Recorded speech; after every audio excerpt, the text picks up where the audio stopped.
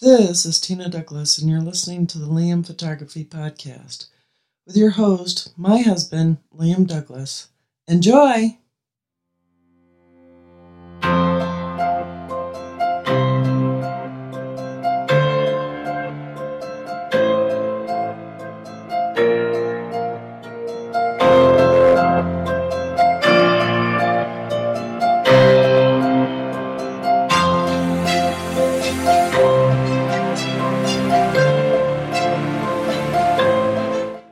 Greetings, everybody. You're listening to the Liam Photography Podcast. I'm your host, Liam Douglas, and this is episode 80. I want to take a moment right now to thank all of my listeners for subscribing, rating, and reviewing in Apple Podcasts, Google Podcasts, radio.com, or wherever else you might be getting your podcasts. And I also wanted to remind you to check out the Liam Photography Podcast Facebook group, which I'll talk more about at the tail end of this episode. So for this week's episode, as I promised my listeners, I'm being joined by Brett Bergrum, who is one of the hosts of the Master Photography Podcast, and he also has his own show called the Latitude Photography Podcast, and he is a travel and outdoor photographer. So let's go ahead and join up with Brent now. All right, now, as I promised my listeners this week, I'm now being joined by Brett Bergrum, and I hope I pronounced your last name correctly. He's from one of the hosts of the Master Photography Podcast, and he also has the Latitude Photography Podcast. I enjoy listening to him on both shows every week. So, Brent, welcome to the show. Yes, thank you so much for having me. Good to be here. Awesome, and let's go ahead and let you introduce yourself a little bit to my listeners. Tell them a little bit about yourself and the kind of stuff that you do. All right. Well, in my photography journey, I classify or identify myself as a travel outdoor photographer, which is fairly, I guess, purposefully broad. I absolutely love the idea of traveling and experiencing a new culture, a new place, new vistas, landscapes, whatever. But also the city work is in a European city, South American city, Asian city, it's all interesting to me. So I like those kinds of things. But recently, these last couple of years or months, whatever, I've been somewhat more focusing on the more intimate landscape style of work. And I'm really enjoying a lot of that, just looking at what I can find in the landscape itself. And so that's where I am photographically. Other parts of my life, I'm a professor at a university, small private university here in Southeast Washington. I come from Walla Walla, Washington. And I've been doing this job. I teach design and photography, and I've been doing this for 13 years now. And then I have a wife and 4 kids, and we just bought a small farm that we're waiting to close on, and we'll be starting a lavender farm and a few other items that we'll be doing. My wife, it's all her for the farm. I'll be supporting and doing things, whatnot like that, but it's got some good outbuildings, and I'll be able to produce a really nice, a really nice fine art print studio, and a YouTubing and podcasting studio will be mixed in with all that as well. So I'm really looking forward to expanding everything I do with that new property. Yeah, that definitely sounds exciting. Now, when you set up your studio in the new property, are you going to go as far as soundproofing the whole room for when you're doing your audio and video recordings? I will do a good amount of that. So what I'm hoping to be able to do, I haven't measured out the exact square footage that I'm going to be able to make this studio, but the building that it's going to be in is about 2,800 square feet, and I'm going to take about a quarter of that. So in the neighborhood of 700 maybe square feet. So it'll be between 500 and 700 square feet. And that is a vast improvement over the my previous home. I had a little studio. It was only about 120 square feet. And so that'll be a vast improvement over the space that I'm able to use. And my hope is to be able to host a couple times a year some printing workshops there where people can come to the valley. The Walla Walla Valley is just absolutely gorgeous and great for some photography. We're only a couple hours away from some really awesome other places like the Palouse, and there's just so many good things here, a lot of which a lot of people don't really know about, specifically Walla Walla, because, especially you're from, Georgia, not many people have heard of Walla Walla in your area. And so to come out here specifically for a photography type workshop is still not on many people's radars, but when we go up to the Palouse and things like that. A lot of people know about that region. So the area where I'm going to host the printing workshops, that'll hopefully the plan is that I'll be able to accommodate 5 to 6 people at a time. And that part wouldn't be soundproofed, but the other portion towards the front of the area, the more presentation area, I do plan to have some sound dampening and proofing there. And I'll be building it all myself, so I'll be designing it and building it all myself, and it'll be a good project to undertake over the coming year. Oh, yeah, nothing wrong with that. And it's phenomenal. I use a small area in my basement. There's a section of my basement that was already finished when I bought the house. And I just went on Amazon and got some soundproofing panels on there and put them up. I've got some more I'm going to put up yet to try to make the acoustics even better. But so, yeah, you can do it yourself and save yourself a lot of money, because I know bringing in a company to do soundproofing is super expensive.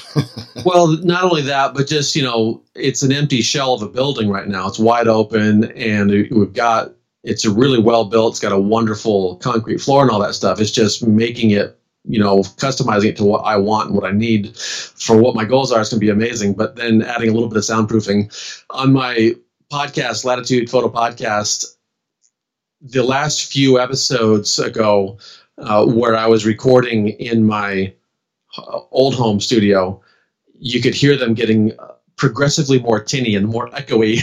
And it's amazing what happens when things are pulled out of the room.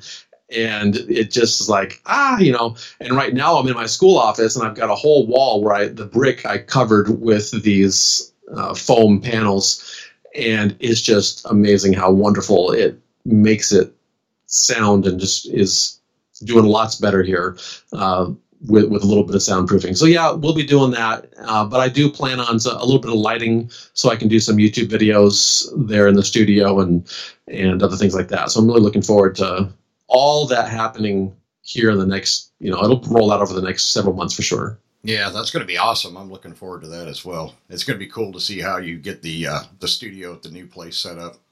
Yeah. Especially once you start doing your videos.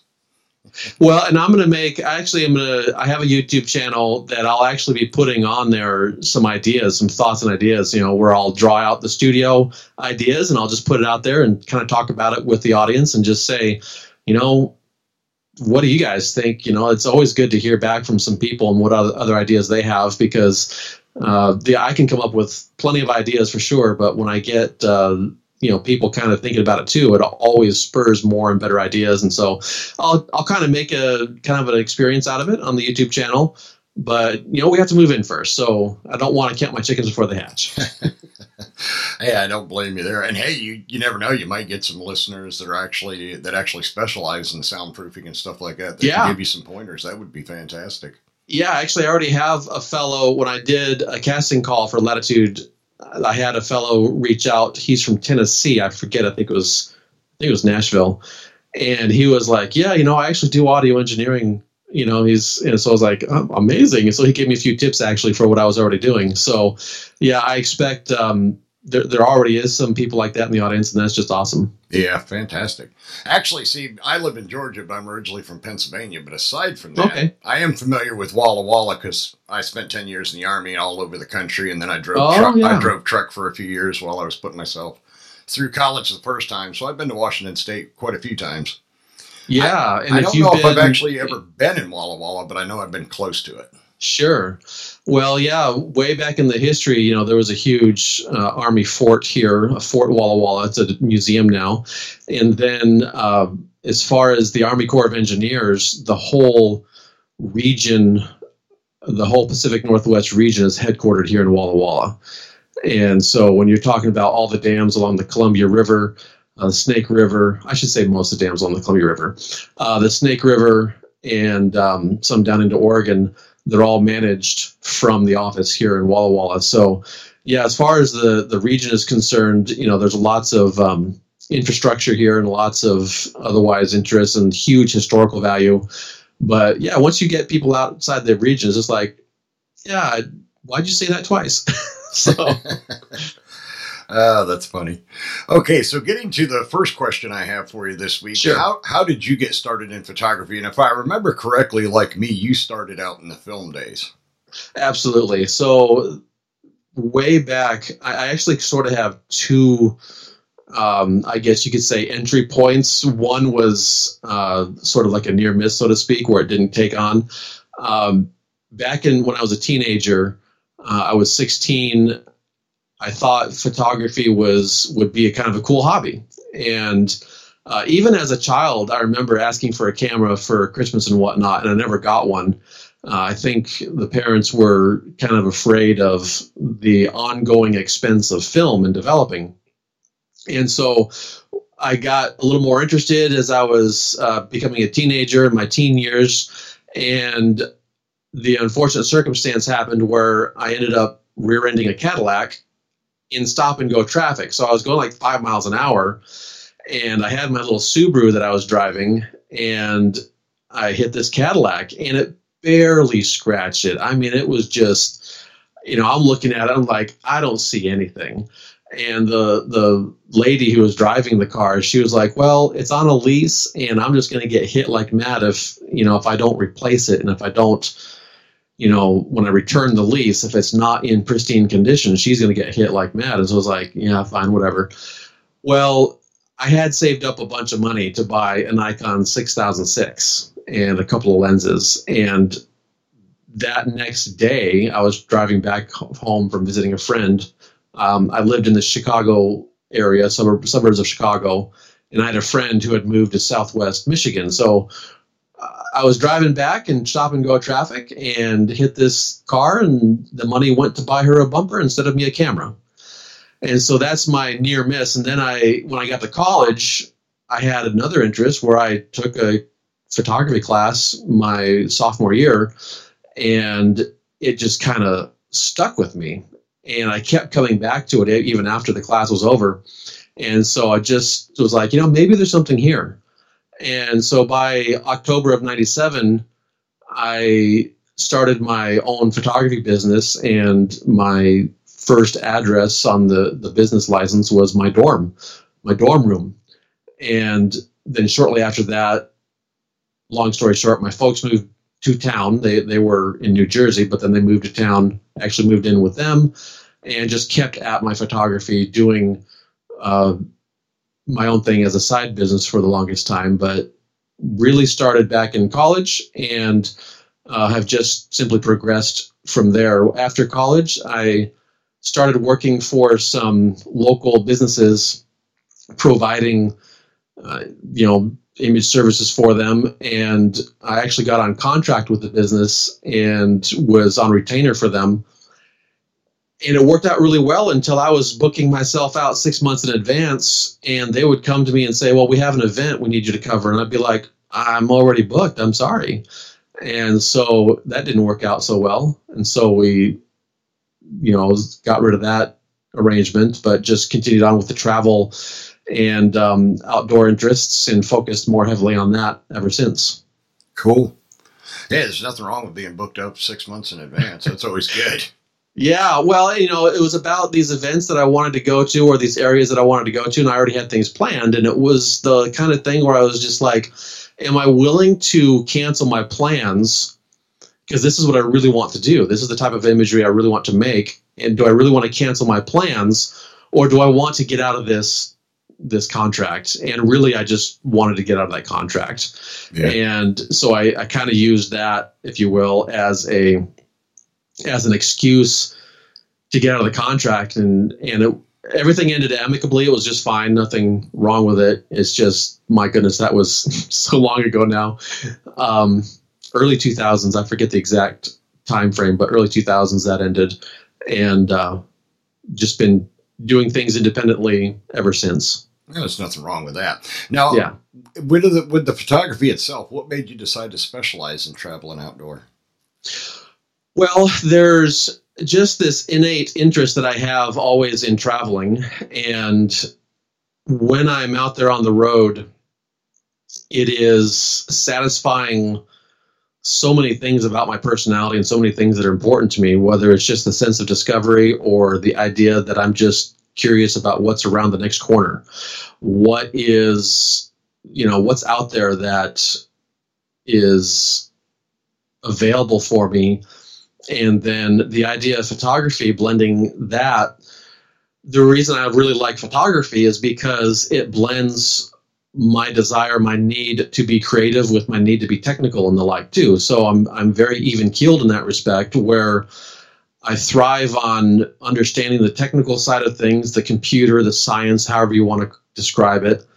But I also just love the idea of being able to be fully creative and fully artistic and fully expressive in that regard as well.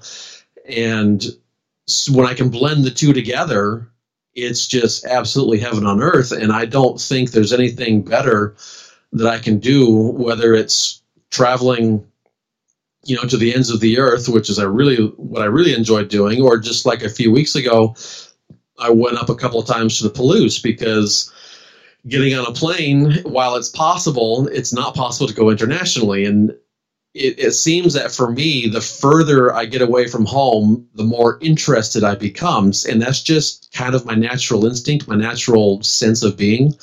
And I kind of credit my grandfather for that, because when they retired, they were on the road like 6 months out of the year, just traveling, going this place and that place. And a majority of their time was spent on mission trips, building churches and the like. But they were still traveling, and they did their own independent travel beyond that. So it was just, the stories I would hear, the money. I mean, I have a stash of cash from all over the world, from these places I've never been to, that my grandparents gave me. And it's just a nice type of, if you want to call it like a souvenir or something, that was as a young teen, as a preteen to a young teen going through my teenage years, it was just constantly interesting to me. And I finally was able to go on my first major international trip when I was 16. And then I didn't do much after that. But then, once I graduated college, I started going hither and yon. And, hopefully I can not look back and just keep doing more and more of it. Yeah, absolutely. And the cool thing about that would be is the stash of money you got from the different places your grandparents went would not only be cool souvenirs, but maybe a little bit of a motivator for you Absolutely. to someday go and check out those same countries. Absolutely. The ones that I find really the most interesting actually are the ones from Africa, because the design is so different. The look of, certainly everything about it is so different. And when you have something like that, there's just a little switch that goes on in my brain that says, I want to know more.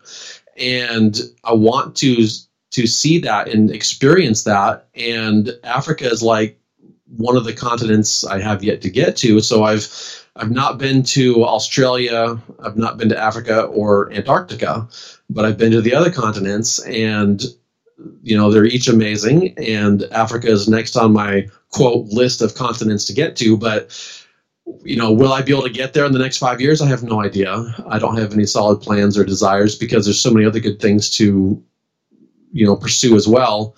And I just go where the opportunities take me. And, when I look for opportunities initially, I started with the same mission group that my grandparents went with in 2007, 2008, 9. I think I skipped 2010 because I got my master's, finished up my master's then. But then 2011 and 12, and then again in 2014, went to various trips in Central and South America, and I would always add on a little extra, usually would add on a little extra time for my own travel to go out and shoot my own pictures. Like when I was in Chile in 2008, I spent a week before the trip and a week after the trip just doing my own thing, shooting my own pictures, and it was amazing, and I loved it. Oh, yeah, that would be really sweet. So you ended up on that particular trip, you had, 3 weeks there or 4? So it was a total of 4 weeks out, because the trip lasts about a total of 2 weeks. And since I was a staff member, it's definitely 2 weeks for the staff. And so at that time, I only had 2 kids. But, also in 2008, cell phones were a lot different as far as, the ubiquity of cell phones and the like. So being able to contact the family was very minimal. And I guess I should say in my family, the ubiquity of cell phones, because we really didn't adopt, an international cell phone until I got my iPhone 8, basically. Well, no, the 5C, it worked internationally. So it was just like, every once in a while I would be able to call home and make sure the wife knew I was still living, and or maybe happen to send an email somehow. But otherwise, it's just kind of out on your own and experiencing and exploring the world, and lots of wonderful places in Chile and other places. And that's really what it again boils back down to, is just the sense of discovery and experience and seeing what is out there, and then being able to capture that and tell the story that you can tell when you get back is just phenomenal. Love it. Yeah. Chile is definitely a place I would like to get to someday, but whether or not I ever make it, I have no idea. Australia is a high priority for me. Yes, Australia would be amazing. One problem, whenever I look out, when I decide where do I want to go, what do I want to do, certainly I try and do some research, but one problem that I try and also overcome is just the opportunity overload. And so with Australia, while it would be amazing, I think there's opportunity overload as well. And it's just like, how do you know where to go? How do you decide what to do? That kind of a thing. Alaska as well. Absolutely 100% opportunity overload. And that's one of the reasons I didn't go to Alaska for so long, because I was just like, I don't even know where to begin. And so last December 2019, I made plans to go up to Unalaska Island, and I figured, you know what? It's an island, really small, and there's not much opportunity to get lost.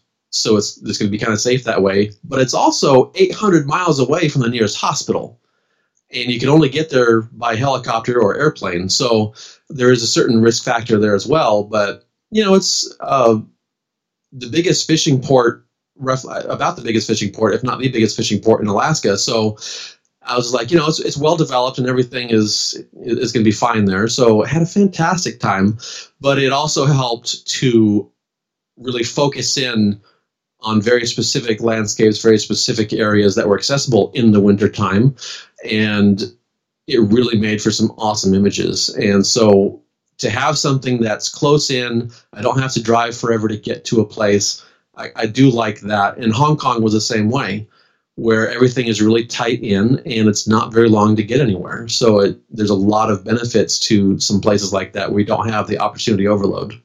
Yeah, I know you just went to Unalaska this past winter, right? Yeah, that was December 2019. So really just before the COVID hit and everything was pretty copacetic up there. The actual challenge I had getting to the island was about a month or two before I was scheduled to be there. They had an airplane run off the runway. And so they canceled regular commercial service for a while. And I was like, am I going to even be able to go? And it worked out that the airlines were able to do something, and I was still able to get out there. I was using my Alaska Airlines miles to get out there, so it cost me about $18 to get out there and back. But otherwise, it would have cost me like more than $2,500 to get out there. It's not cheap to get to. And thankfully, the airlines figured something out. They were not going to take new flights, but since I had already booked, they worked out a way to honor that booking, and so I was able to still go, and that was awesome. And then I also had a listener join me because I put it out there. I was just like, I need someone to help me share costs on the rental car and the Airbnb, which there were 3 on the island. And so a listener dialed me up and said, so after about 3 or 4 conversations, we decided to make it happen, and it worked out really well. Awesome. Yeah, and even though, like you said, that area is a big fishing port, I'm sure you guys were probably out photographing more out in the middle of nowhere, so it's always good to have a buddy with you in case something goes wrong. Absolutely. There were many trails that we got onto that are just miles long, and there's no one out there. And you do need a pass from the Unalaska Corporation, which is the native folks in that area. And you can buy that online before you go, or you go to their office. But since we were arriving on the weekend, we bought it online before we went. And you want to have someone with you, because you leave town, there's no cell coverage. It just gets especially in the wintertime, it just gets really sketchy. And then the people that we did end up talking to were telling us, we came at the right time, because between Thanksgiving and Christmas, the whole island basically shuts down. And so as far as our ability to just not have any traffic, there's like 3 roads on the island. So to not have any traffic and to not, being, encumbered by all these other things going on, there was just no one else there. And we had the whole place to ourselves as far as photographers were concerned. Oh, that'd be awesome. Now, does it shut down that much because a lot of the fishing industry are people from out of the area that are up there during the fishing seasons, or? Yeah, absolutely. So it's between fishing seasons, and that's also where they have the Discovery Channel. The Deadliest Catch is based there, and they ramp up in January. So the fall fishing season ends, October, November-ish, and then by the time Thanksgiving is around, no one's there. And then the fellow we were talking to, he's an expedition leader for, I forget the name of it. It's like Aleutian Expeditions now or something like that. I forget now. Anyway, he was saying that, right after Christmas, and then especially right after the first of the new year, people will start coming in, and they'll have in the neighborhood of that 2 to 3 week period about 10,000 people coming back to the island. Holy cow. Yeah. And I was just like, on those little planes? Because these planes, they seat like 37 people. And he's like, no, we're talking, the fishing boats, the extra flights that come in, everything as far as bringing their people in. They'll just have a mass influx of people because the next fishing season basically ramps up, and they're heading out to the Bering Sea in the North Pacific to go catch more fish. Wow.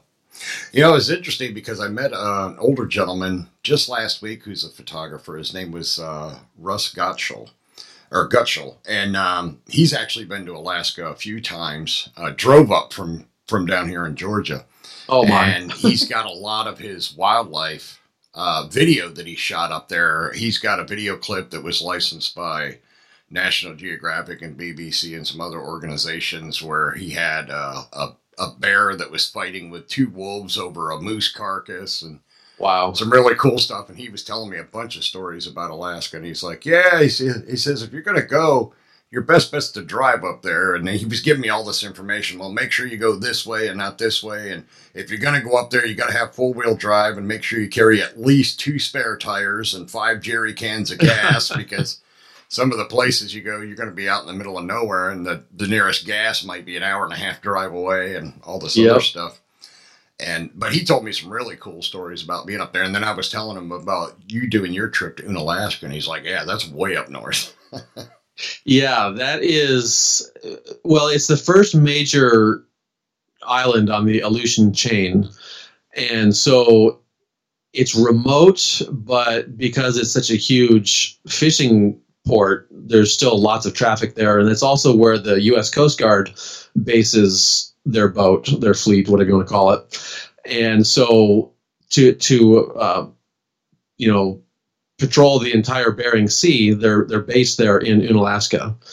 And my next goal, if I can get back to the Aleutian chain, another roughly 1,000 miles out, or maybe it's a little less than that, there's the island of Adak, and Alaska Airlines themselves actually fly there, where with Unalaska, it's a partner airline. But for Adak, it's even a smaller island. You get out there super duper far. It's like 2,000 miles from, or a little less, from Anchorage. And that would be absolutely amazing. You're really close to Russia when you're out there, and it would just be so cool to be that far out in the ocean. So hopefully that can happen at some point in the future. But again, that's another thing where I need to be able to fly unencumbered, which to Alaska wouldn't be too bad. But with that one, I would probably want to hire a guide to take me on some of the trails they have, because it's an even more rustic and robust, kind of a situation. And you just don't want to flirt with disaster when you're out there and something like that. But that's the kind of thing, it's either that or, summer previous, I was in Hong Kong, and the previous summer of that, I was in Croatia for 2 weeks. And some of those areas are just drop dead gorgeous as well, and it's a lot more accessible. And you don't have to rent a car either, so it can work really well if you're planning it out and you've got some good places that are on the map, and you don't have that overload of I have to see this, I have to see that. I always try and pace myself and not feel like I have to get all these things, because it's not about checking off items on a list. It's about getting to the heart of whatever that location has to offer and trying to accentuate that and experience that and get good photographs of that. Yeah, absolutely. I mean, you don't want to get there and you spend the whole time rushing, run around like a chicken with your head cut off trying to get shots in. And I used to do that, and it was, I felt like, in my early days, if you will, I felt that was something that, those were the things that I got this and I got that, and I, went over here and went over there, and da, da, da, da. And certainly as I have transitioned to the more landscape-ish type and I find a lot of my pieces are coming out black and white nowadays as well. It just has a different feel and a different aesthetic and a different purpose. And as I have that different purpose, I'm finding that the rushing style is definitely not it. You got to slow down. Exactly. And I mean, it's better to go to 3 or 4 spots when you're going to a foreign country. Yeah. And get amazing images than to run around to 30 or 40 different spots and just rush everything. Yeah. And then it does depend on what your purpose of the journey is. If your purpose of the journey is to simply tell the story of the overland journey, well, that's one thing. That's more of a photojournalistic kind of approach. But if your purpose is to find something of value and meaningful to you in that location, then I think you got to slow down. Yeah, absolutely. Well, it reminds me, I don't know if you listen to the B&H Photography podcast or not, but in one of their recent episodes in the last couple of weeks, they had a gentleman on there, and I can't think of his name, but he actually, with a partner, walked the entire Grand Canyon, walked the whole thing, like 800 miles they walked. Wow. And he was documenting, doing stills photography and a little bit of video, and the whole thing was some project he was working on for National Geographic, if I remember correctly. But it was like, man, that is insane. That could be very amazing though too, because you get the whole breadth of what the canyon would have to offer, and I gotta say, as a podcaster with interest in 2 podcasts and then all this other stuff, I'm generally really bad about actually listening to podcasts, because my commute to work has been like 5 minutes for the last 13 years. And with my move down to Oregon, it's going to go up to about 7.5 minutes. So I just don't have a commute where I can, regularly listen to these things. It's when I work on a major project at the house that I'll put in the earbud and I'll listen. And so I tend to be more of a binge listener. So I think I'll look up the B&H one, because I've been looking for a new photography one, because I've pretty much caught up with all my photography ones. And then it's like, I'll take on another one. That'd be nice. Yeah. I get so jealous of those guys though, because they get some big name people on their show. They've actually had Jeff Bridges on there, because he does photography. Oh, really? Yeah. He was on their show. I think it was in 2019 during the summer. Maybe it was. But very cool. I listen to theirs every week. I listen, of course, to your guys' podcasts every week, and I listen to 1 or 2 others besides my own, of course. I get a kick out of Jared Polin, Frono's Photo out of Philadelphia, because I grew up just a couple hours north of where he's headquartered. So I kind of sort of know him. We've never met, but we've communicated a lot via phone and emails and stuff like that. He's a really great guy.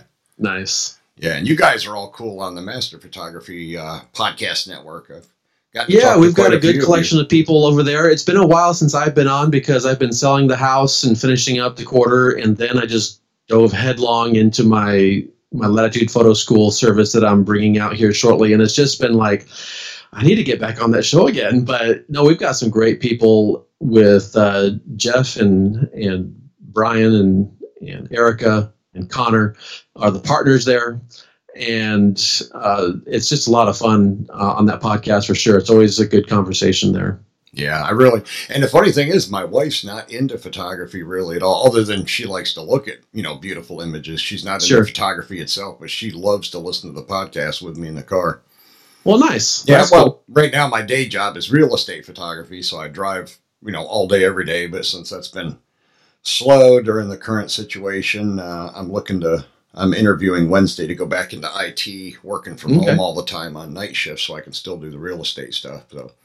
Well, that's cool. She gets excited like every Thursday is when most of the shows that I listen to come out. So she always gets excited going with me on those days to help out with floor plans and stuff because she likes to listen to them with me. Cool. Yeah, so she's really supportive about that. Yeah, very nice. Yeah, my wife, she's into the YouTube with all of the, hobby farms and off-grid living and all sorts of stuff like that. So that's her niche, and she's just learning so much. So when we do finally get our property, it's a really mature property already. So there's not much we'll have to do. It's just, we're going to emphasize it and make it our own. So it's going to be really cool. But yeah, whenever we go somewhere, it's always as a family, it seems like. And so I always have the kids with me, and I don't know. I think they would be bored stiff listening to a photo podcast. So maybe I should introduce them, and I'll have a photographer or two in the family. There you go. Can never hurt, that's for sure. Yeah, absolutely. So you being your wife's into the hobby farming and all that stuff, that's why she's going to be the farm boss. Yes. It's a new place.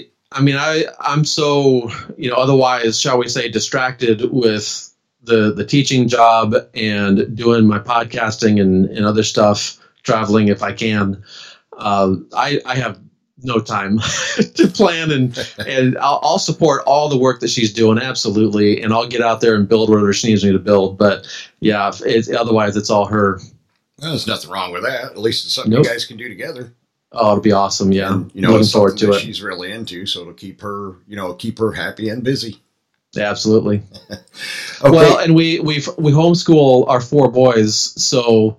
Since we're moving to Oregon, we now have to also do our youngest. In Washington, the limit is 8 years old. In Oregon, it's 6 years old. So she's going to be homeschooling a high schooler, and then an 8th grader, and then the other one is in 2nd grade, I think, and then a kindergartner. So she will already keep very busy. Yeah, that's for sure. Super busy. Yeah.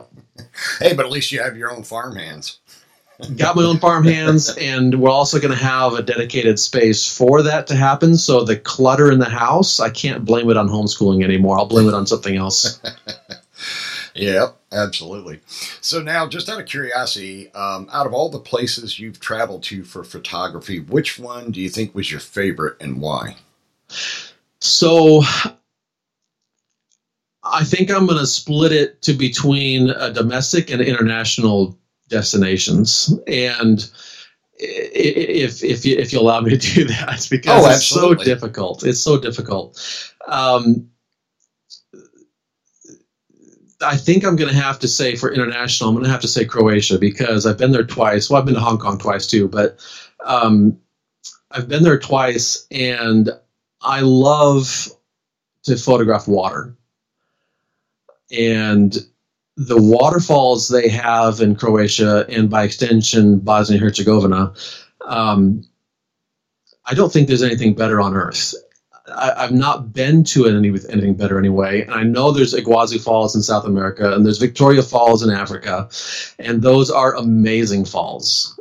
But you don't have the same character that you have when you're at Plitvice Lakes National Park, and you don't have the same atmosphere when you're on the Adriatic coast, which, other than Dubrovnik, had a very heavy Venetian influence, because Venice was a big city-state back in the day, and Dubrovnik was the city-state of Ragusa, so they were competing with Venice.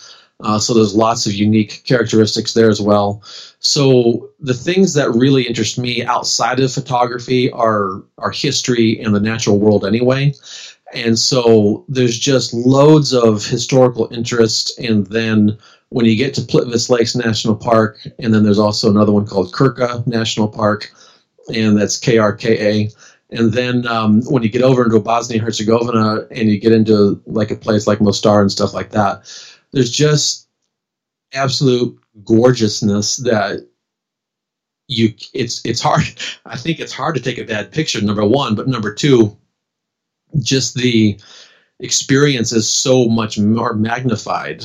And when you're on that trail and you're photographing waterfall after waterfall, at least for someone like myself, it's almost impossible for me to get tired of shooting waterfalls. And so that's the place to go. And it's just amazing. Oh yeah, absolutely. Especially if you got the gear to do long exposures of waterfalls, daytime long exposures. I love that. Absolutely. And ideally, you would be able to go, and they have 3 main hotels of varying degrees of luxury. One of them, I think, is really posh, and the others are just kind of normal, 3 or 4 star. And then they have a campground right nearby that they even have some cabins that you could rent. So you're not really camping per se. You're just in one of their cabins. But what you've got there is it's about 2 hours from Zagreb and about 2.5 hours from the biggest city on the coast, which is Split. And then about 2 hours from another big city called Zadar. And so you have a lot of day trippers. And so they'll show up at around 9:30 to 10 o'clock in the morning, and they'll leave at about 3 to 4 in the afternoon. And so if you can go there and you can be there when they open at 7 in the morning, you're going to have a good 3 to 4 hours before the massive crowds hit, and another 3 to 4 hours in the evening after they leave. And this would be in the summertime. I don't know what their winter hours are. So that's what you really want to do as a photographer. And when I was there in 2017, that's what I had totally planned to do. I was going to spend like 2.5 days there. And for that specific part of the journey, I was actually going to rent a car as well and not rely on public transport so I could maximize my time.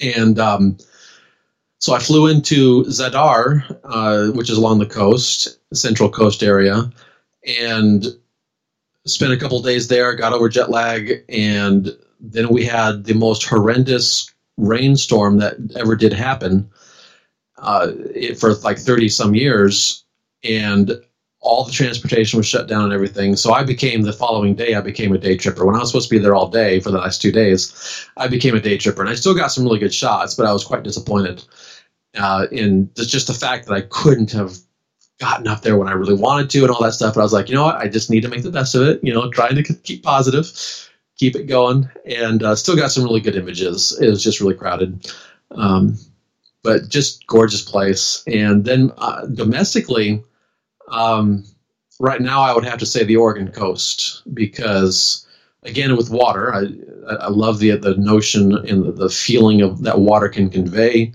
But the rugged portion of the Oregon coast, any season is perfect, because I've been there in the wintertime when the storms are just rolling in, crashing in like mad. Been there in the summertime, the springtime. I don't think I've been in there in the fall. That's when we start school, so I haven't really been there in the fall. But getting out there on the Oregon coast is just so varied and so rugged and so many wonderful different things that it would take a lifetime to get tired of. So I like the Oregon coast as well.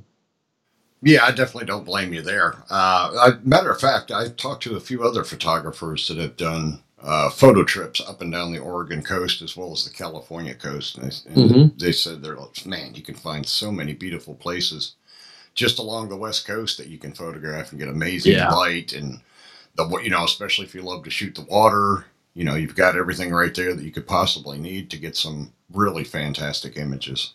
Absolutely. My favorite place really is between Brookings, Oregon, and Bandon, the city of Bandon.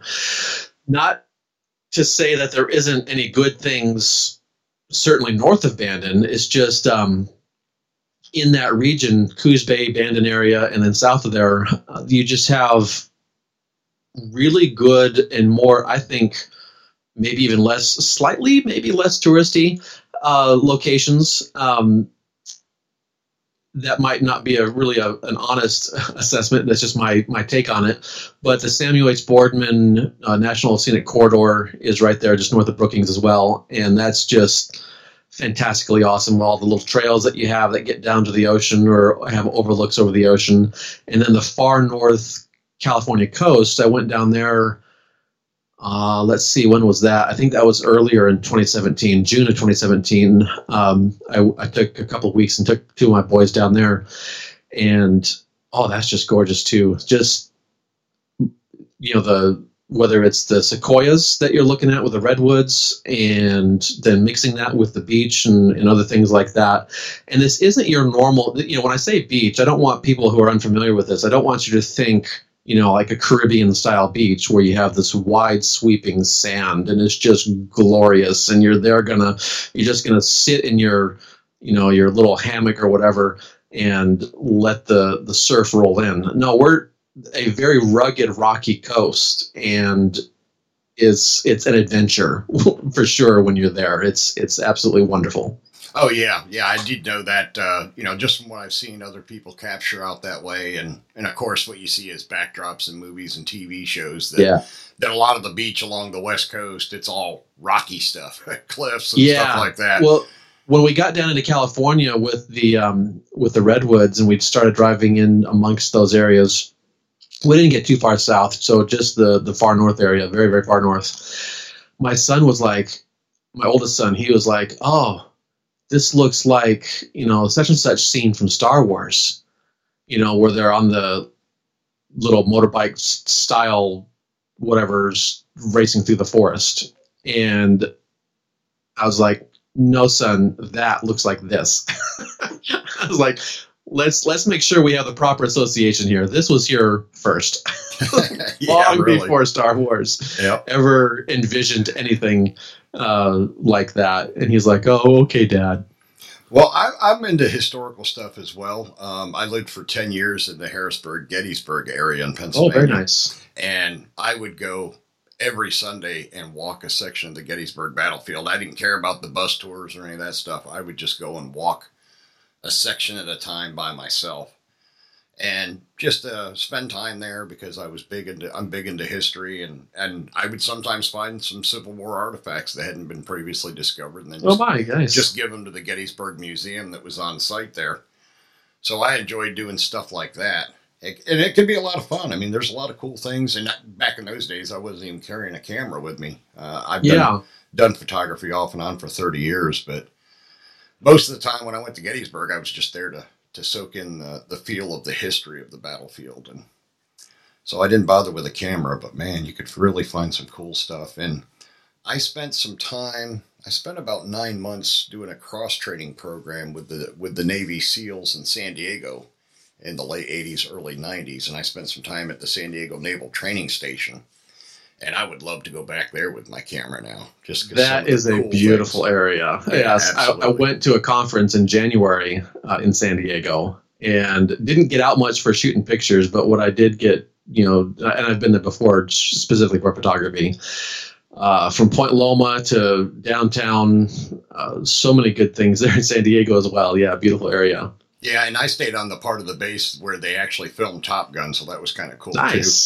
And then very cool. And it was so funny because the way the base is laid out, the section I was in order to get to the chow hall, they had basically like a floating wooden sidewalk, is what I would call it, that actually crossed a stretch of the Pacific Ocean. Oh, wow. Where you actually had the water on both sides of you as you were crossing over to get to the part of the base where the chow hall was. So that was kind of cool. That's cool as well. That's cool, yeah. Yeah, absolutely. Yeah. With when you say you have an interest in history and such like that, I think to me it's important anyway, and I would encourage people, to join your photography interests with your other interests, because early on when I hadn't really focused on that, I would go out and come back and I wouldn't have anything, and I would get so disappointed and so upset, and it's just like, why am I even doing this kind of a thing?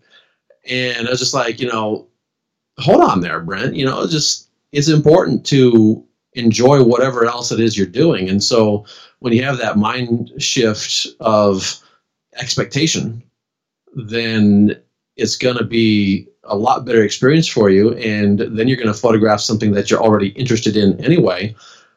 It's a win-win. And so anytime you can blend those interests, and that's why I love blending travel and photography, is because my favorite author is Paul Theroux. He's one of the most prolific travel writers ever. Now, he also has a bunch of novels, which don't really care for, just because that's not my genre of interests for reading. But his travel writing, I own all but I think one of his books, only because it's out of print and I haven't found it yet in a used bookstore. And it's just a wonderful experience to read his experiences of traveling. And then when I go traveling, it's like, if I didn't take a picture today, it would stink, but I still had a fantastic time. It was amazing. And so to blend those two is just a wonderful experience. And that's what I do and why I love it.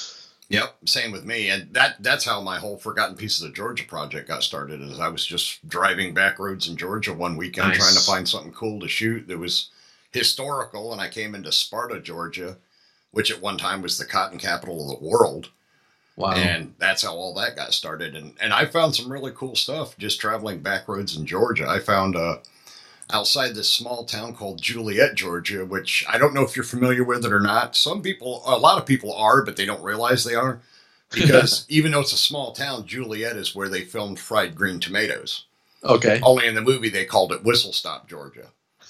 And then they filmed another movie there in 2016 or 17, but I can't remember what the name of it is, because they have a big medallion painted on both ends of the concrete bridge that crosses the river in town about the other movie.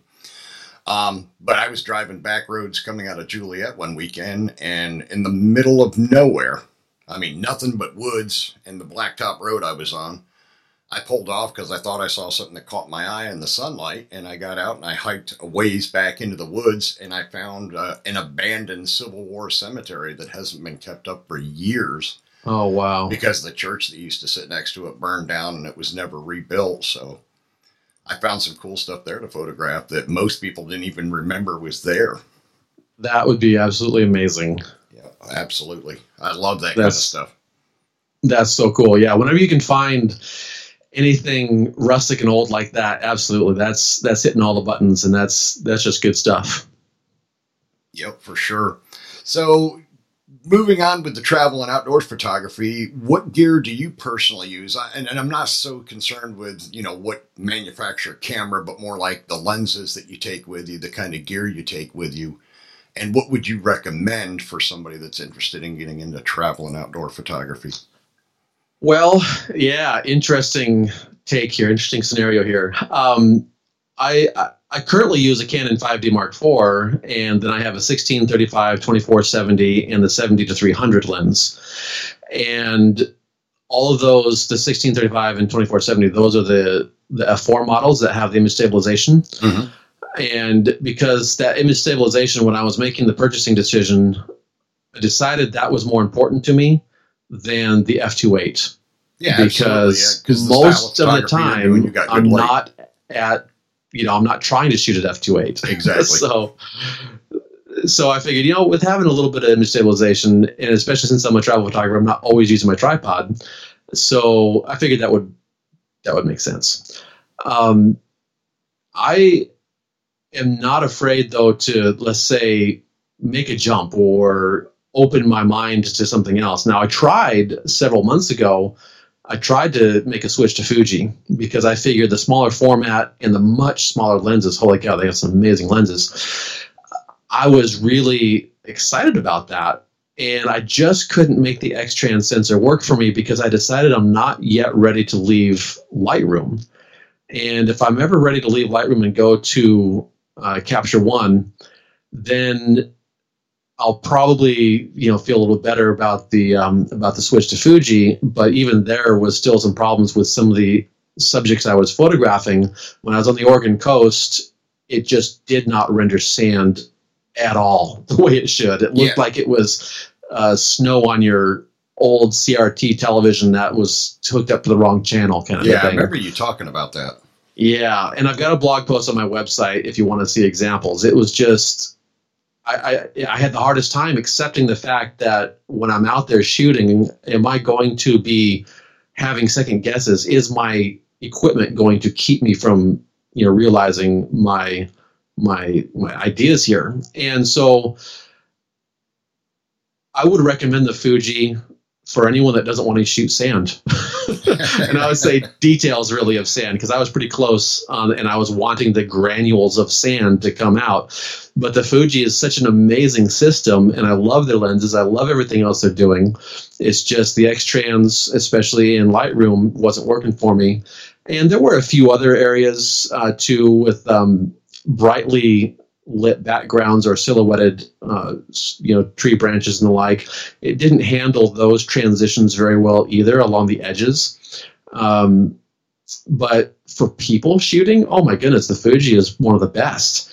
And for flowers, it's hard to beat the built-in color that you get with the Fuji system. And I think you have the GFX Fuji, don't you? Yeah, I've got the GFX 50R.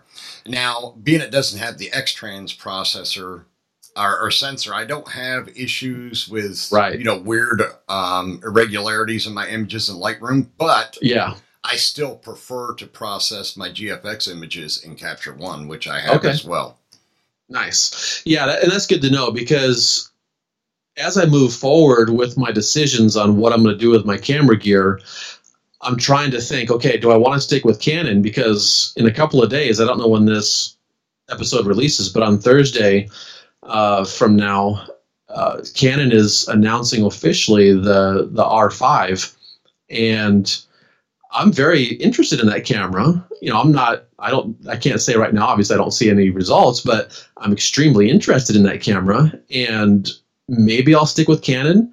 Maybe that'll be a reason for me to stick with Canon. Maybe I'll want to go ahead and separate out what I'm carrying depending on what the shoot is, because I would love a GFX camera for my landscape work and a Fuji X system for my travel work. That would just be amazing. But to have that single one-off camera that does everything, that's still also an amazing idea too, because, well, you save money. Yeah, absolutely. And you save on your entire kit overall. Because when I'm going, let's say to Croatia, and if I were to not take both types of cameras, if I were to have a Fuji system, there would still be that kind of, I think I would have to get over this mental block and say, where you should never let the equipment dictate or provide a road bump for you in your creative process. But if I were to split that idea and get the GFX for landscapes and the Fuji X for travel, I can't help but think there might be something like that if I were to leave one of them at home, where I'd be like, oh, I wish I had the other one. Yeah. And I don't want to get into that either. So that's where I might just end up staying with a full frame mirrorless. It will be my next camera. I don't know which one it'll be, but I'm really looking, it'll most likely be a full frame mirrorless. With set on Canon too, I really love what Leica has done with their S2. Holy cow, that thing is amazing. It's also amazingly expensive. Yeah, so exactly. I don't see myself really going that route, but there's good things that Leica is doing and Sigma is doing and Panasonic within that L-mount system. But in short, I think I'm going to be going full frame mirrorless from here on out, and whenever I buy my next camera. And then I'm also very intrigued, and I've very rarely shot with prime lenses, and I would not mind making a switch to some prime lenses. And I saw an article on one of the photography websites where they were saying there was a desire, or whatever they said, for these camera manufacturers to make slower pro quality prime lenses. And I was like, yes. Sign me up, because everyone, Sigma and everyone else, they're making these like f1.4, f1.8, whatever, these beautiful primes, but they're so stinking heavy because they're these f1.2, f1.4 or whatever. And it's just like, I don't really need that. Just give me a nice f4, a nice f2.8.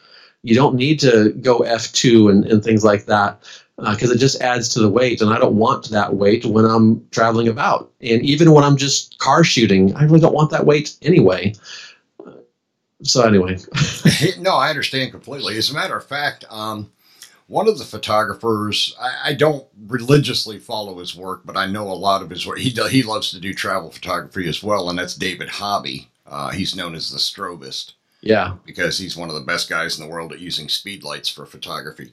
And when he travels, he was using, last I knew, he was using one of the Fuji, I want to say it was like an X100 or something like that. And sure. The only lens he ever had on it was a 23 millimeter for all his travel stuff. And that's all he was carrying. He was going to Hong Kong and all over the place and just carrying that one camera.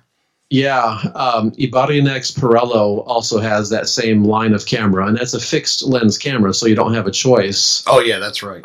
On that one. And so that, if I were to go GFX, I could see myself going with something like that, to where then it's not really a choice as it relates to, do I bring it or not? Yeah, I'll just bring it anyway. And, that would be kind of like the vlogging camera and, the shooting from the hip style camera when you're changing buses, changing trains, whatever the case is, and you don't want to get out the big camera. That's when you get out the little camera like that. Yeah. Right now I use a Sony a6400 for that type of stuff. And so I'm already carrying, 2 bodies when I go with me. So to carry another body, to go from a 5D Mark IV to the GFX 50R, it's basically the same weight and same size.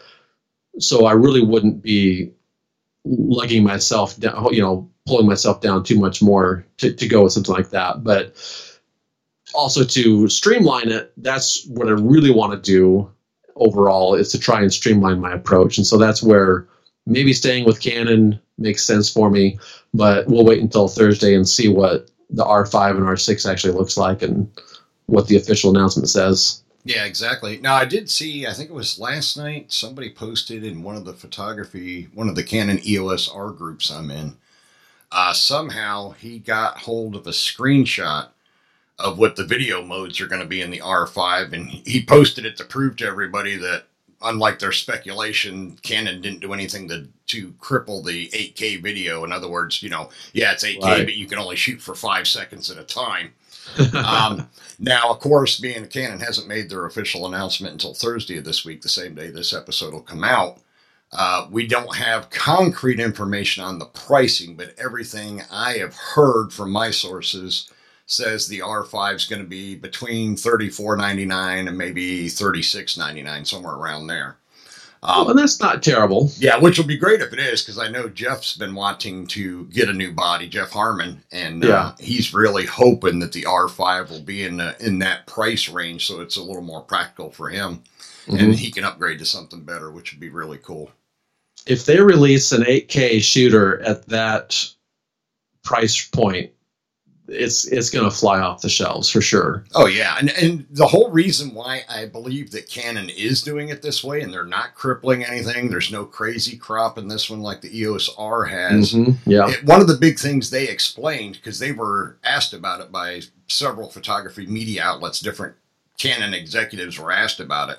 And they're like, well, how are you doing 8K video in the R5 without any overheating problems? Because the newer Sonys, they've actually added vents to the camera so that it can breathe more and doesn't get as hot shooting 4K.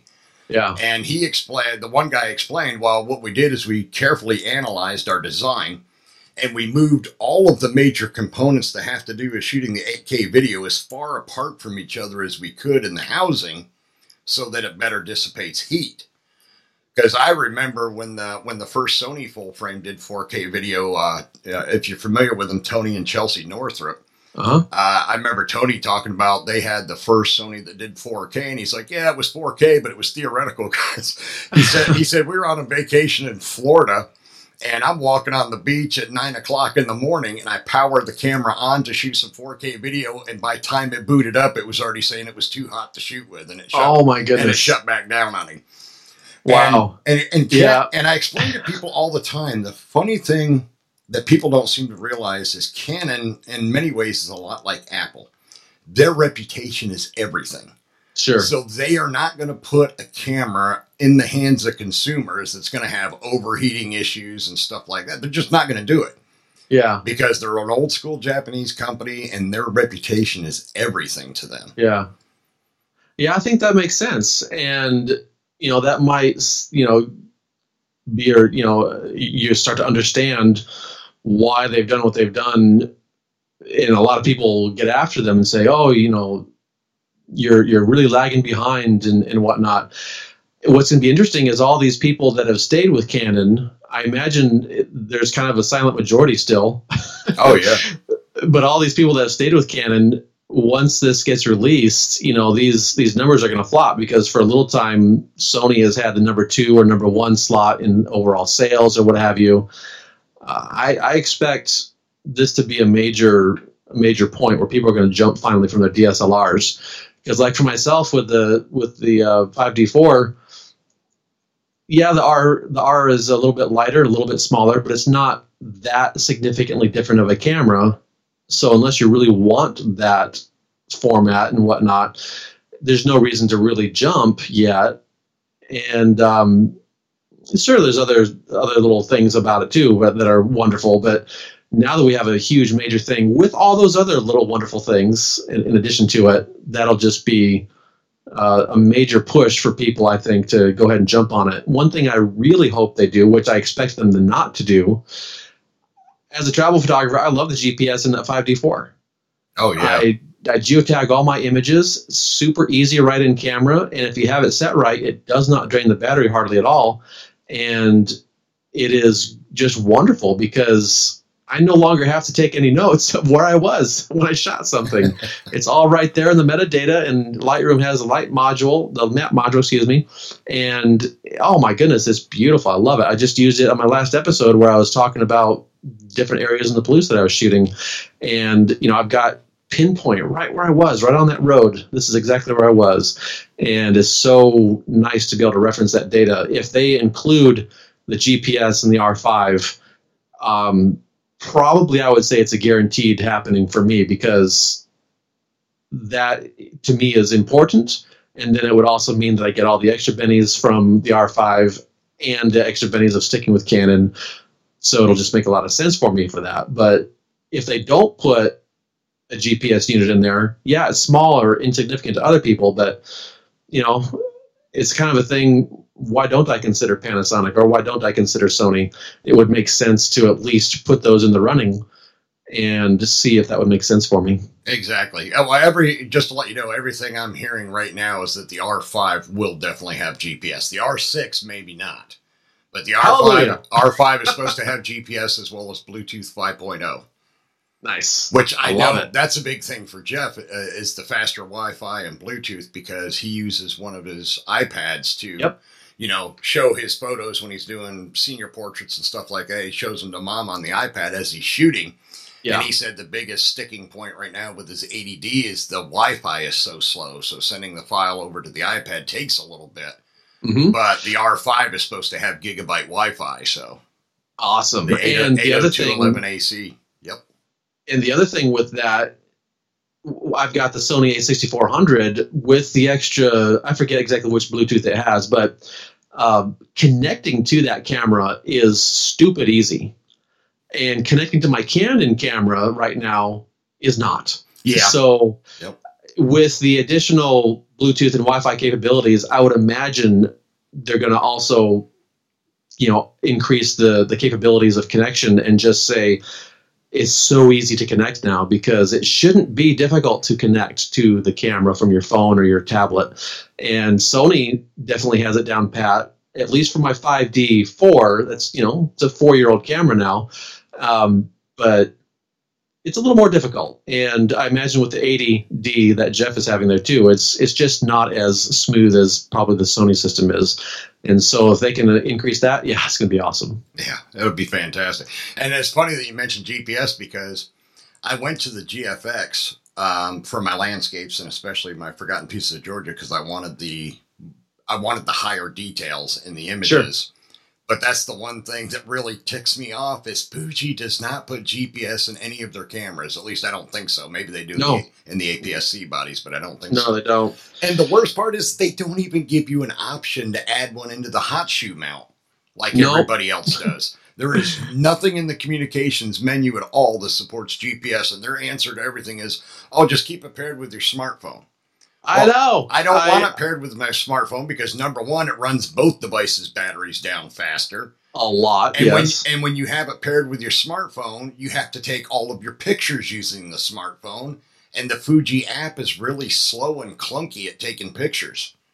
Oh, yeah. See, that would suck. I remember talking. I had a Fuji rep. Well, not a rep, but a Fuji photographer. He's an ambassador for Fuji on my show, and I was trying to get the skinny on. As I was going through my struggles with Fuji and just trying to, literally overcome these struggles. How can I, make this better? How can I address this? And that's basically what he told me to do. And I was just like, well, yeah, that could work. I'm just not sure I really want to do that for the reasons that you mentioned. With my phone battery already goes down too fast, and I don't want to keep having to make that. I don't know. I just see that getting in the way of my experience of photography. And with it built in, it doesn't get in the way, and it's just so convenient. It's just right there, and I always have it on, and it's just nice to have it so convenient. Yeah, exactly. I mean, now my EOS R5 and my RP, they don't have GPS either. But I already, from previous years, had the Canon GPS unit that snaps into the hot shoe. Ah, nice. And so it's got its own battery. You don't have to worry about running the camera battery down or any of that hassle. And I find myself, when I shoot my Forgotten Piece of Georgia, I generally do stills as well as video clips for YouTube videos at the same time. So what I do is I just basically take 3 bodies with me now. I shoot my video with the RP. I get my geotagging with the EOS R with the GPS unit on top. And then I take my printed version of the photos that are going to go into the books with the GFX50R. And then, of course, I have to sync the metadata, the GPS data to the Fuji RAW files. And it's really silly because that's something else to me that's lacking in Capture One. I love their software, and I've had it for a number of years. They also do not give you a way in their software to share GPS location data from one RAW file to another. So I can't do it. I have to put the RAW files in Lightroom first, copy over the GPS metadata, and then I can do my editing in Capture One afterwards, because Capture One does not allow you to replicate or sync GPS metadata from one file to a bunch of others. You can't do it like you can in Lightroom. What a pain. Yeah, and I can't believe they never thought to put that in their software. Yeah. Because they're really on the ball with a lot of their other, a lot of the other modules and processes in their photo editing software are just phenomenal. And when I first opened that software up, I was just like, the color management and the way that they deal with color is amazing. I love it. Oh, it is. Yeah. And then it was just like these other things. I was like, well, I'm just so used to Lightroom. I'll go ahead and stick with Lightroom still, and so I'm okay with that. But that whole idea of,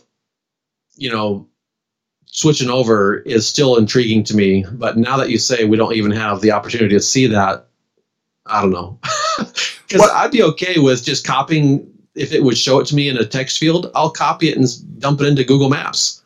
Mm-hmm. That's what I do now if I need a Google map of it, rather than the standard map that it gives me, which is Google generated. But if I need my own shareable, link that I can do, I'll just plug in those data points into Google Maps, and then it gives me a share that I can do, and it's perfect.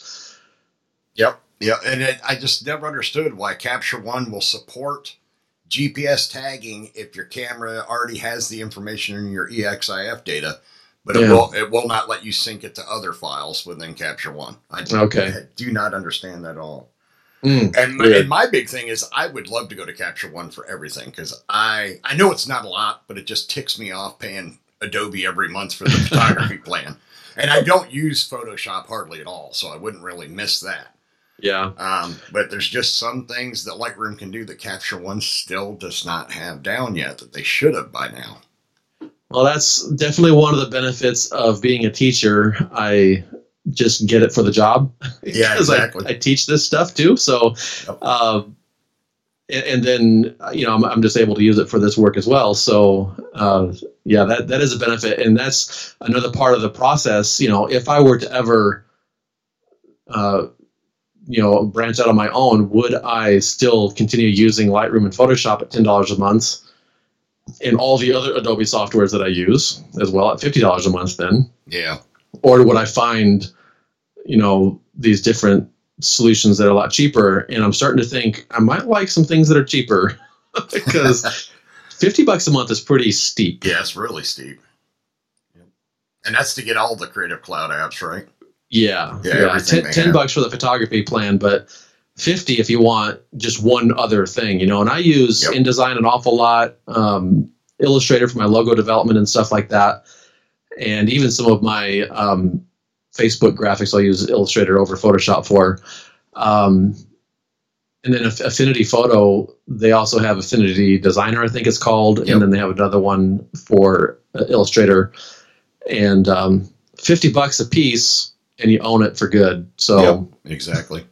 there's a good thing there going on. Yep. I think I got the 3 of them actually through the Mac App Store when they were having some sort of bundle deal, and I paid nice. $60 to get all 3 of them. Ooh, nice. Yeah, that was really nice. And they're, permanent.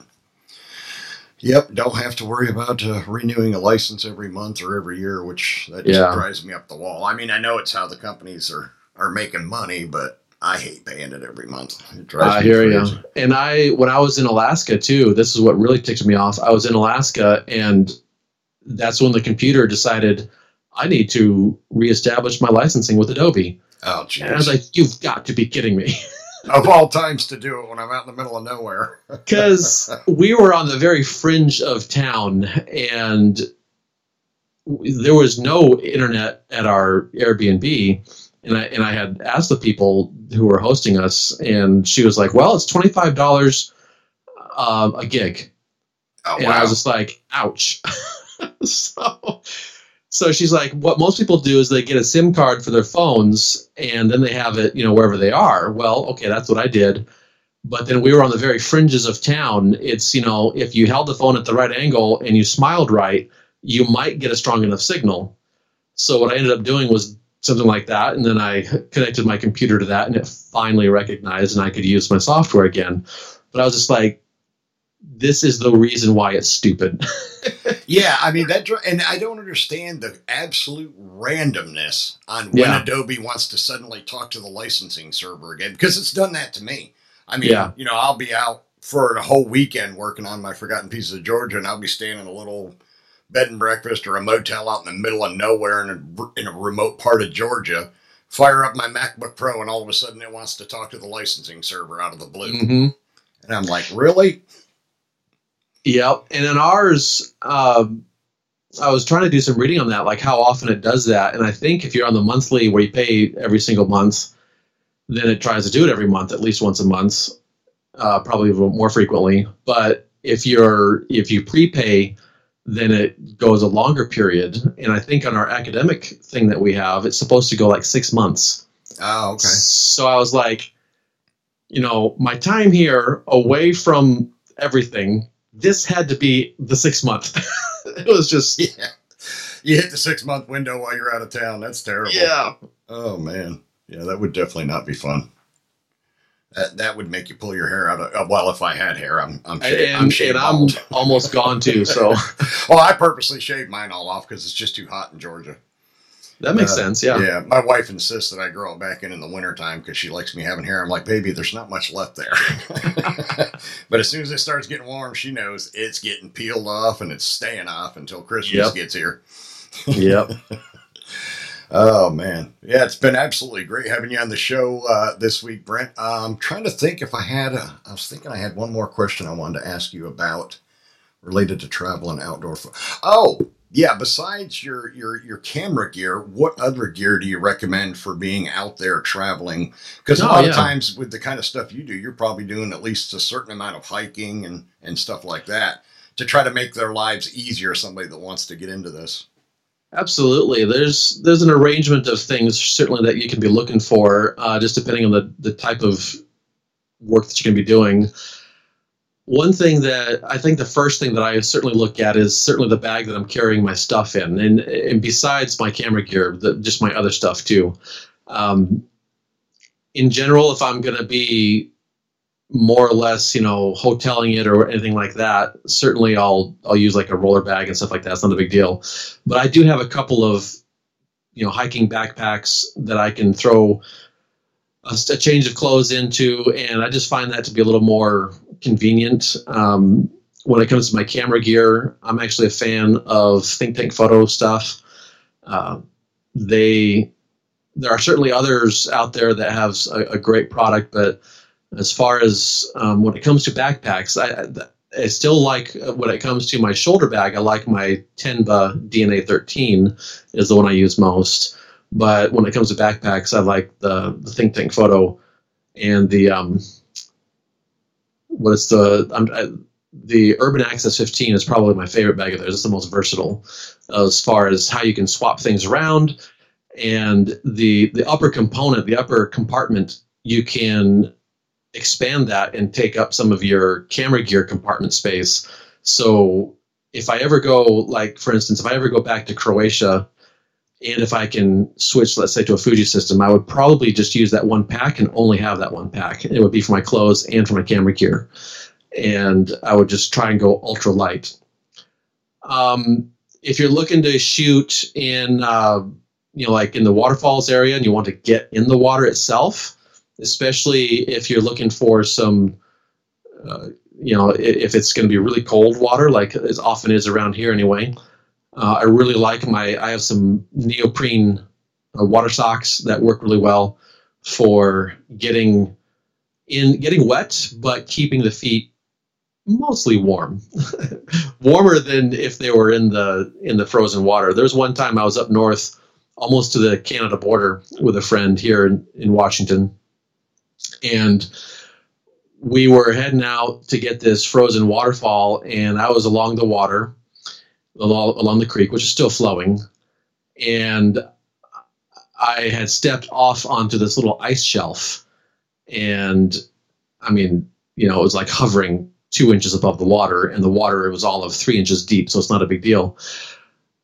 But it broke, and I fell in. Oh, you got wet and cold. I just went down. I mean, I was laying down in the water. Oh. And so I was like, oops. And my friend, he's looking back at me, are you all right? And I was like, yeah, just my pride is hurt. So I was like, just shrugged my shoulders, like, okay. And I did not have my water socks with me. And, well, I probably had them with me. They were in the car. And so I was just like, well, I'm wet now, so I might as well just walk in the water. So I walked in the water, and my toes just froze, and still got some interesting images. It was worse, though, when I got out of the water and I was walking on the snow-covered path. Oh, my goodness, that's when it really got cold. But if I had water socks on, it would have been a lot better, and my feet would not have nearly gotten frostbitten. Yeah, I can imagine. I've got a couple of different backpacks that I like. I haven't gotten any of the Think Tank, but I've been thinking about looking at that one that you talk about that you use, because it sounds like a really good one. But then the other interesting thing I've been debating on myself, and maybe this is my Army days, is I noticed I was looking randomly at backpacks last night on Amazon, and I can actually get a military rucksack on there. And I'm like, oh, that might be good for both photography and clothes. And they're waterproof too. Yeah, there was one I just came across. They're made, oh, shoot, no, I can't remember where they're made. They're made in Montana somewhere, I think. And I was just like, oh, this looks amazing. And I'm like, I should contact the company, because there's one of them that was really close to what I would want in a backpack for a camera pack. But they just need to put a little, camera insert in there. I'm just like, I should contact them and say, hey, let's design a pack together. Yeah, there you go. Because it was so nice. The back of the pack had a Y-shaped ordeal. So it's zippered down the middle. And then as it goes up towards the top, from the middle to the top sections towards your shoulder areas, that zipper each way that way. And so it just opens up. Everything is just there for you. And I really liked that idea, I thought. And it's like, unless I have it in my hands, I'm not going to really know. But I could see the camera insert going there, and then on each wing of each side, left and right, you had little pockets and everything to hold all your gear and such like that. And then on the upper one that folds up, that was another little compartment for stuff. And it's like, I really like that style. Because the thing about a lot of these packs, whether it's the Urban Access 15 or the other one I have is the Ultralight 26, those are designed supposed to be able to leave it on your body and you rotate it around. And the Urban Access 15 is nice because it has side access. And so that works pretty well. But the other one, you're supposed to rotate it around, leave the belt attached, and you rotate it around, and then it leans forward. Well, the problem with that, it really presses on your bladder. And it's just like, that's so uncomfortable. So I never do that with that bag. It's a wonderful bag. It's really strong, really takes care of the gear. But I just take it off. It's just easier for me to take it off and not worry about pressing on my bladder, basically. So so since I take it off anyway, a bag like this where it's more military style seems to make a lot of sense to me, how it opens. And I was like, yeah, that would be pretty sweet. And since it also opens in the back instead of where your back goes, where the harness is, you have a much more customized harness, and that can be a lot more comfortable to carry. Exactly. So that's the other thing that you get. When I went to Hong Kong, I used an REI backpack. Trail 40, I think, is the model. And then I just put a camera insert in it because I wanted something that I could hike a lot while I was staying, in small hotel rooms and the like. I knew I was going to be on the street, on the sidewalk, wherever, just all the time. And so I wanted something that I knew would be really comfortable. And that was an amazing pack for doing that. And it had a really good harness. And so I will use that one still as well. There's a couple of other little doodads. I always carry a knife with me if I can. You never know when you're going to need a knife. And then there's a few little trinkets, whether it's I always have the tiny little tripod. What is that thing? It's a little platform. For some reason, I can't think of the name right now, but it's this little platform that's just a flat piece of aluminum, and you can attach it anywhere. And I've only used it a couple of times, but it's really nice to have, and it's super lightweight.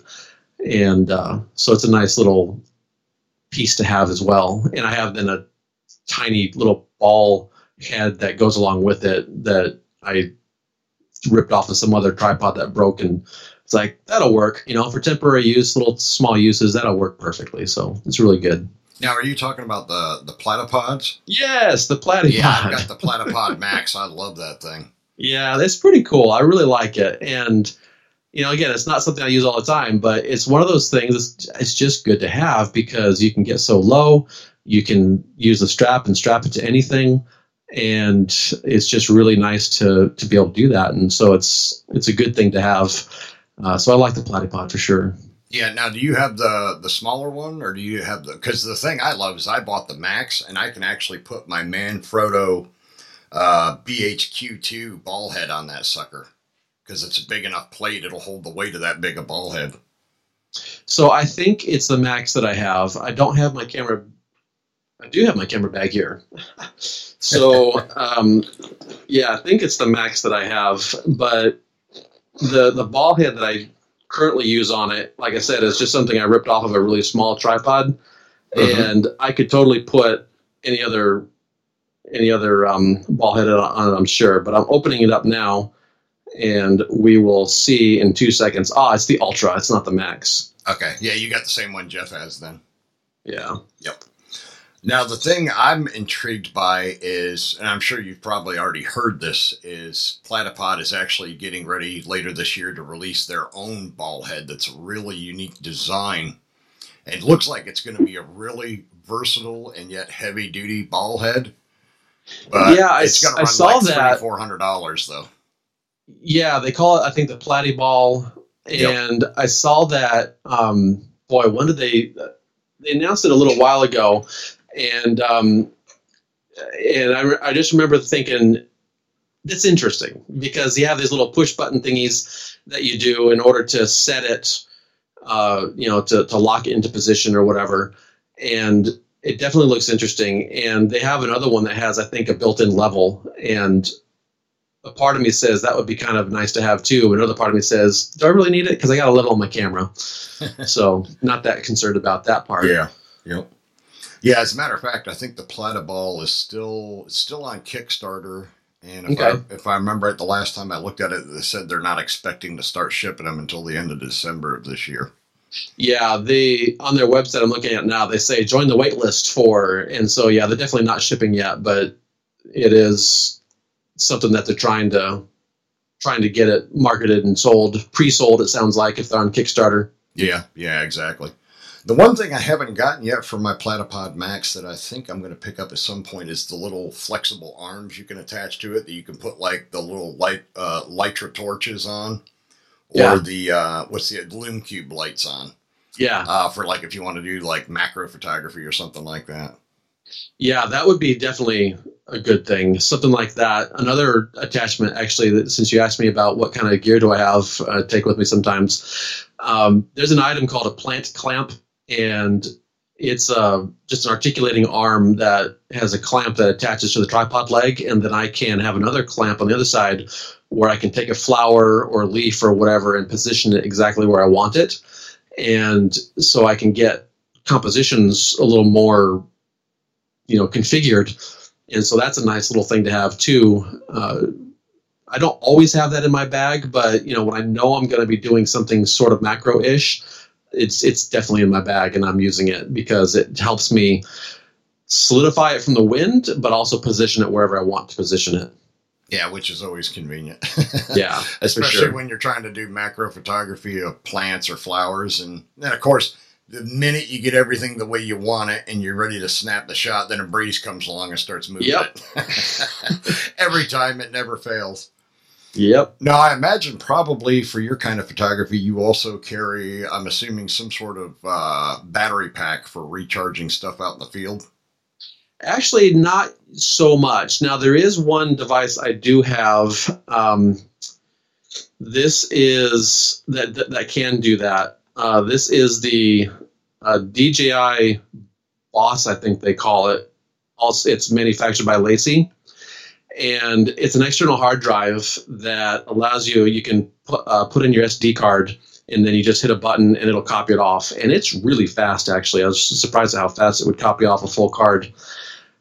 This has enough juice in it that I can plug in my cell phone, or I could plug in a battery charger for the Canon, and I could charge some batteries that way.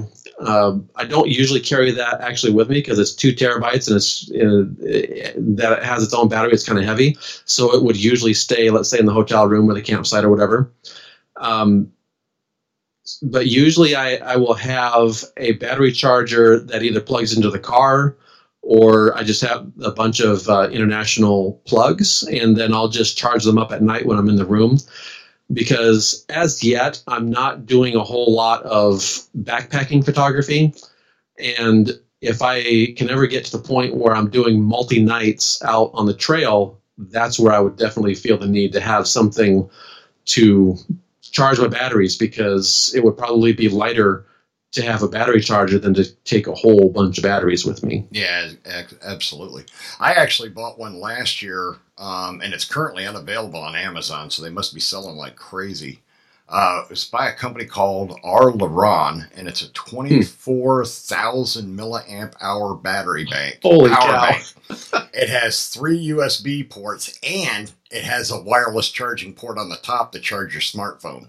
Nice. And I love that thing because I can take it out and that thing will keep it'll charge batteries all day long out in the field before its pack gets even close to running low on juice. It's a really amazing power bank to carry out in the field.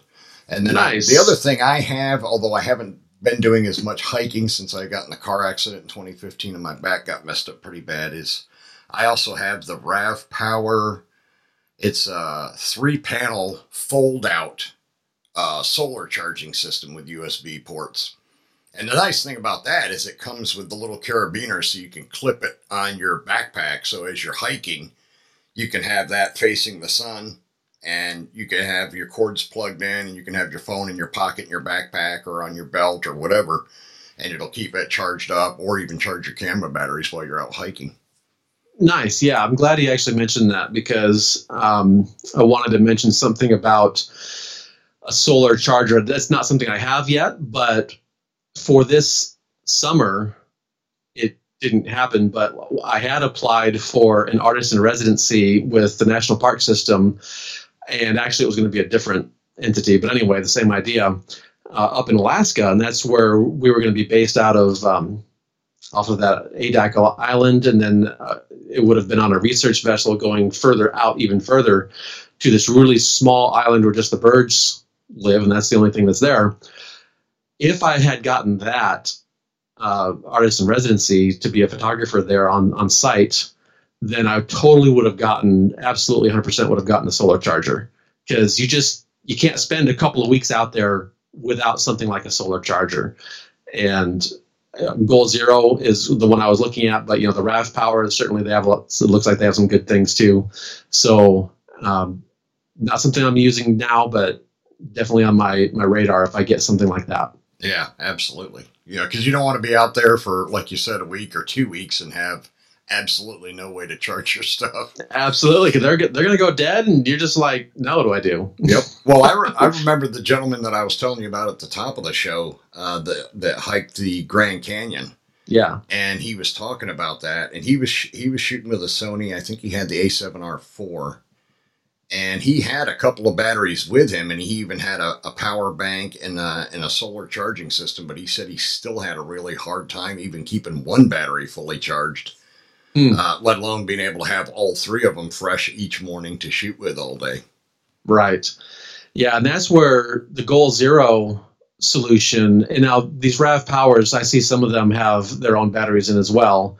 But the Goal Zero solution, you can charge a bigger battery and then plug those in, plug it into that battery overnight. But then you just leave the panel there at your base camp and let it charge that battery while you're out shooting. But then you can, plug them in at night and get them juiced up and then start it all over again the next day. Yeah, I've been thinking about getting one of the newer RAV Powers that has the battery built into it because it would be absolutely handy. Yeah, that is definitely true. All right, Brent. Well, I guess we're going to go ahead and wrap up this episode. We're at just about an hour and 40 minutes, which, like I told you before, is no big deal. My listeners seem to love long episodes. So yeah, it's cool. It's good. It's good to be here. Thank you. Absolutely. And now, before we go, I wanted to give you the opportunity to go ahead and plug anything that you want to plug, your podcast, your website, your Latitude Photography School, the Create Photography Retreat, anything like that. You're free to plug on here. Well, thank you very much. Yes, you pretty much covered it all. You can find me mostly if you just search my name in the various areas, except Twitter. I don't hardly ever do Twitter. I do have an account there, but it's been years since I've posted. But Instagram, Brent Bergherm, you can find me there, and YouTube, Brent Bergherm Photography. And then with the website and the podcasts, I'm a member of the group for Master Photography Podcast. So if you haven't listened over there, give it a listen. And it's a nice roundtable discussion of pretty much all things photography. It rotates in the topic pretty well. My specific interest, of course, is travel outdoor, and that's what Latitude Photography Podcast is about. So I've had 2 episodes already recently where I had Rick Salmon come on the show, and I'm going to talk with him again tomorrow. By the time this is published, it'll be a couple of days old now. But he's going to talk business of photography with me, which he sent me the outline. I was just like, yes, this is going to be amazing. And then with my Latitude Photography School service that I'm doing, that is going to be a site where if you want, you guys can buy a training course a la carte, so you can just do a one-time payment, or you can pay a monthly subscription, just whichever is amenable to you. The first course I have is already out there. It is on fine art printing, or mastering photo printing. And what I'm doing right now is, if you buy that course, I'm going to give people, if you buy it before July 31, I should say, I'm going to give people 1-year access when Latitude Photography School is finally ready. And since I'm no longer working because it's summer and I've sold the house and we're not going to move in now until about August 20th, as soon as we can move in now, that we just got some information that had to be pushed back. I'm putting all of my energy into getting this website updated, up and running with lots of new material, lots of new content, and just going to be a whole flood of stuff coming through. And so people will get a year's access to it if they buy that print course, which is already available. So just looking up brentbergherm.com, you'll see the listing for the course there right on the homepage. And if you are interested in the Latitude Photography School, you can type that in, latitudephotography.school.com, and get put on the email list where I will start sending out little updates of what we're going to be about, what it's going to be covering. And it's going to cover everything from beginners all the way through more advanced, and we'll have lots of stuff there. The next signature course I'm making is called Designing Creativity in Photography, and it's all about the creative process and searching for the right compositions and getting the right compositions and the right whatever it takes for you to express what you're intending to express with your photography. Yeah, it sounds like you got a lot of fantastic things coming out. It's exciting. And, of course, you guys have the retreat coming out later on this year. So that is, the Create Photography Retreat is put on. We're certainly friends and somewhat connected with the fellow, but he is the guy that runs it is independent from us at Master Photography Podcast, and they're still doing it for sure. We just got word that it was still going to be planned. It is going to be in Greenville, South Carolina, and it's happening in October. I forget the dates, but it's in early to mid-October, and I'm going to have to myself no longer be there because the state of Washington, the biggest part is with this whole COVID business, the state of Washington has some regulations for institutions of higher learning, so universities. And if I were to travel probably before the end of the year, that would just open a whole can of worms that I'm not interested in opening. And I should say, if I were to travel not under the radar, as it were, because you can bet I'm going to other places, quote, under the radar. But as far as this one, where it's a very public type thing, I'm just going to have to stay home. So I've offered to do a Skype session, to do a lesson on Skype for the people there, but I'll be staying home for that. But there's still lots of others. So in the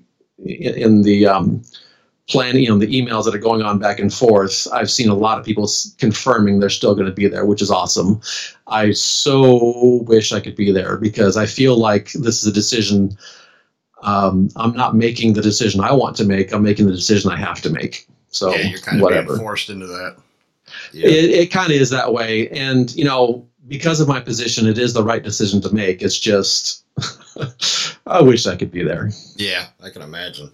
And before I do let you go, I did want to tell you I'm looking forward to part 2 with Rick Salmon because part 1 was freaking amazing. Awesome. That was Thank you. Great episode. What he's talking about there is Rick Salmon just published a new book called PhotoQuest. And Rick, when we were going back and forth, he was like, well, how about we make it a couple? And I was like, perfect.